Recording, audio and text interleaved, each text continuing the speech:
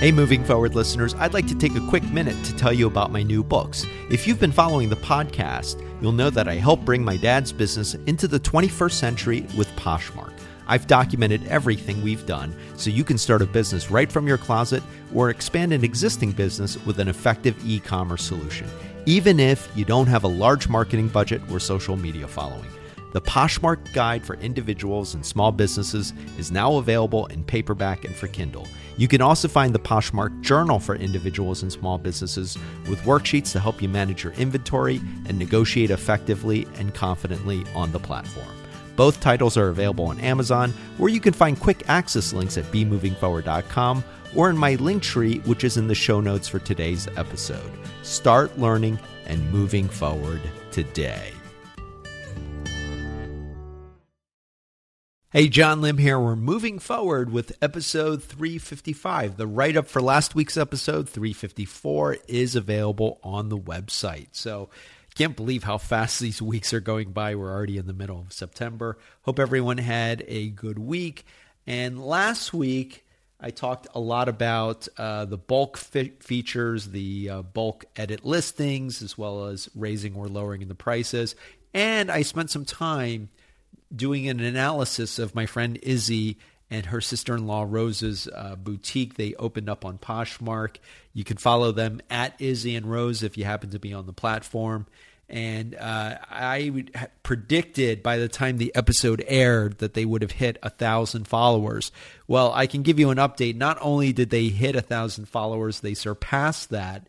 And the following day, Friday, so a week and a day after they opened, they closed their first sale on the platform. And in fact, the next day on Saturday, they closed 2 more sales. So big congrats to both of them. They're doing an incredible job, and they're proof positive that if you put in the work, put in the time into your branding, creating robust listings, and just being participative and engaged in the Poshmark community, that it will pay off. And I'm really excited for them. Since then, they've grown their store quite a bit in terms of followers and listings, and I have no doubt that more sales will be coming in. So if you're on the platform, I do encourage you to follow them at Izzy and Rose. I'll have it linked in this week's write-up.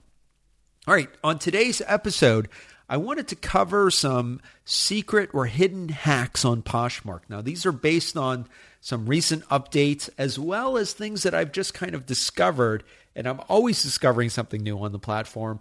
So these are features that you may find very helpful. And let's start with one that is technically not part of the bulk family, as I call it.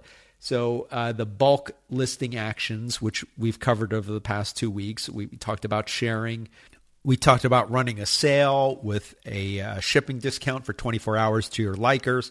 And we also talked about editing your prices either up or down. Now, this one technically is not part of the bulk family, but it is a bulk action. It's just a little bit hidden.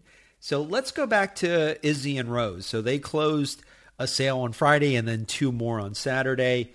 So that means that they had to take more than 1 package to the post office to ship out. And in the old days, and I mean in like 2018, when we ran a Black Friday sale, we had a number of items to take to the post office.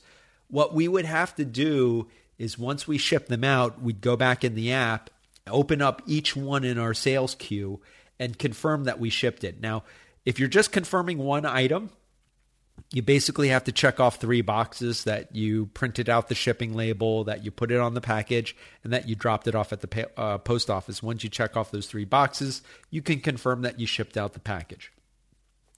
Well, if you have multiple items, essentially in the old days, you had to do this with each package. With each item that you shipped out, you'd open up in your sales queue, open up the item, check off the 3 boxes, and then confirm that you shipped it. Now, what you can do is if you are shipping out more than 1 item, you can go into your sales queue, and that's under My Sales. There's an Actions button at the top left, and you have 2 options. You can either download all the shipping labels. Let's say you need an extra shipping label. It didn't come through your email or whatnot.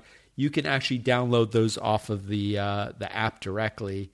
Or you can mark all of your orders as shipped. So that's really great. That's a time saver. So if, let's say, you're shipping out 2, 3, or 10 items, and then you don't want to spend all that time going through each item in your sales queue, you can just go to My Sales Actions, and then you can mark all of them as shipped at the same time. So that could be a time saver. Again, I consider it a hidden bulk action for doing that. All right, let's talk about speaking of confirming your shipments. I've talked about this in the past, how generally speaking, when I take those packages to the post office, I like to get them scanned. And you can do this by standing in line at the post office and then going up to the counter. You can ask the person at the counter to scan your package. You can get a receipt that way. Also, or alternatively, a lot of post offices will have a self-service kiosk. So you can go up there and you can scan the labels. And then if you wanted to drop it off at the counter, let's say it's a long line, you don't want to wait in line, you just want to drop it off, you can do that. Or if there's a tumbler, you can open up the tumbler, drop in the package, and then just be on your way. So this can be a time saver. And the reason why I recommend you get the label scanned before you drop it off, even if you're dropping it off at the counter, is because when you confirm it on the app, it'll change from sold to pending shipment scan. And it can take up to a couple of hours, as much as a day or two, for that to change to shipped, from pending shipment scan to shipped. Now, most post offices, when you drop off the package, I have found for the most part, they scan the package at some point before they send it off to the distribution center. However, sometimes I have found that the package will not actually be scanned until it reaches a distribution center. And that might be 1 or 2 days after you've dropped it off. So I've seen occasions where that status hasn't changed in a couple of days because of that. And one of the reasons why I recommend you scan the label either after you're waiting in line to get to the front, or at the kiosk, is because this will ensure that the status will change a lot quicker to shipped from pending shipment scan. And this actually will impact your shipping average. You want your shipping average to be really, really short. I recommend send out those packages same or next day, and this will help your average, keeping that shipping time low. And that's what you want. You want it to be low. And if you plan on, becoming a Poshmark ambassador, you have to have it, 3 days or better. I recommend get it in under 1 day. And one of the ways you can help ensure that is by making sure that those packages are scanned as you're dropping them off. Now, getting back to the kiosk, if you have, let's say, a large package where you have several packages, it can be a little bit awkward because the scanner is located on the lower part of the kiosk. You basically have to hold the box's label up to it, and there's an infrared light that'll scan the barcode on the label. And you have to do this with each one. If it's just one, it doesn't take very long, but if you have a number of packages, it can be a little bit cumbersome. So if you're in a hurry, what I recommend, here's a hack that I've discovered actually works. You could take a photo of the label and hold that up to the actual scanner, and that'll work just as well. If you have a clear picture of the barcode from the label, as long as it has the full barcode, it'll actually work just as well. So you can hold that up and then drop off the packages or drop them off into the tumbler. So that may save you a lot of time if it's a big package, or if you have a number of packages to drop off and you want to shave off a couple of seconds or a couple of minutes. All right, the next hack I want to talk about is with listings themselves. Now, this is a relatively new feature, I think added within the last 2 or 3 quarters, certainly within the last year. Now, it used to be that when you created a listing, you had 2 status options. One was for sale, the other was not for sale. Now, for sale is simply a live listing, a listing that you've put up as soon as you activate it as for sale. Someone can buy it or make an offer on it based off of the price that you set. Not for sale means that the person can see the listing, but they can't purchase it. And oftentimes, you may use not for sale for administrative posts or advertisements of upcoming events or sales or things like that. We use not for sale, as I've talked about on the mini-series, for those times where we sell the item in store and we need to take the listing down off of Poshmark. rather than delete the listing, we change the status to not for sale and update the header and the description to indicate that it was sold in the store. And this can act as additional marketing for your store. Even though that listing is no longer active, people who visit our store can see that we've sold this particular item. And often we'll get inquiries about whether or not we'll get more of that. So it can be a real market driver, or it can be a way to gather additional market interest information about a particular listing. Poshmark has recently added a third option called drops. This is pretty cool. We haven't used it yet, but I could definitely see us using this in the future. And for those of you who are setting up your store, this might be an option to use if you have a listing that you plan on putting up, let's say in the coming weeks or months.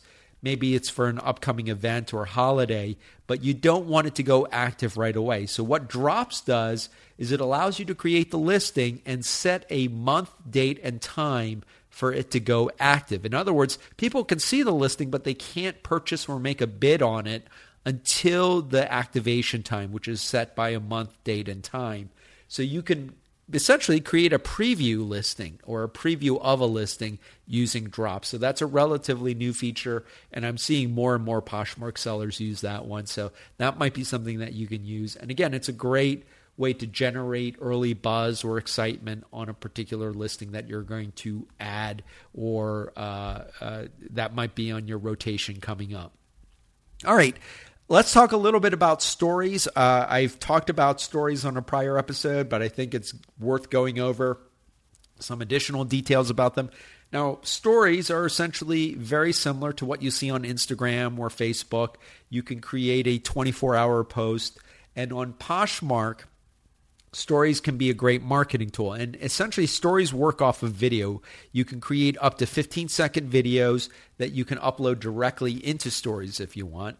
And this might be a good way to advertise your store, drive engagement with your store, or just additional awareness.